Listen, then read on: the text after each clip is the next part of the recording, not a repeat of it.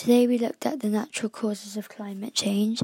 So we filled out a sheet, so we looked at sunspots, the Earth's orbit, the tilt, the wobble, and the volcanoes.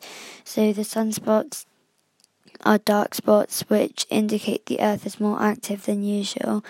Lots of spots mean that the energy is fired out from the sun. And the minimum to maximum back to minimum over a period of 11 years. So it takes 11 years for the sunspots to go from a minimum to a maximum. And then the Earth's orbit, so the orbit's not fixed, so it's circular to elliptical, and then circular again, and this takes 100,000 years to happen. And then the tilt, so the tilt happens, so if the Earth is at like 23.5 degrees now, it would go to between two extremes. It would tilt back and forth, and this takes 41,000 years. And then the wobble, so it would wobble, straighten, and then wobble again.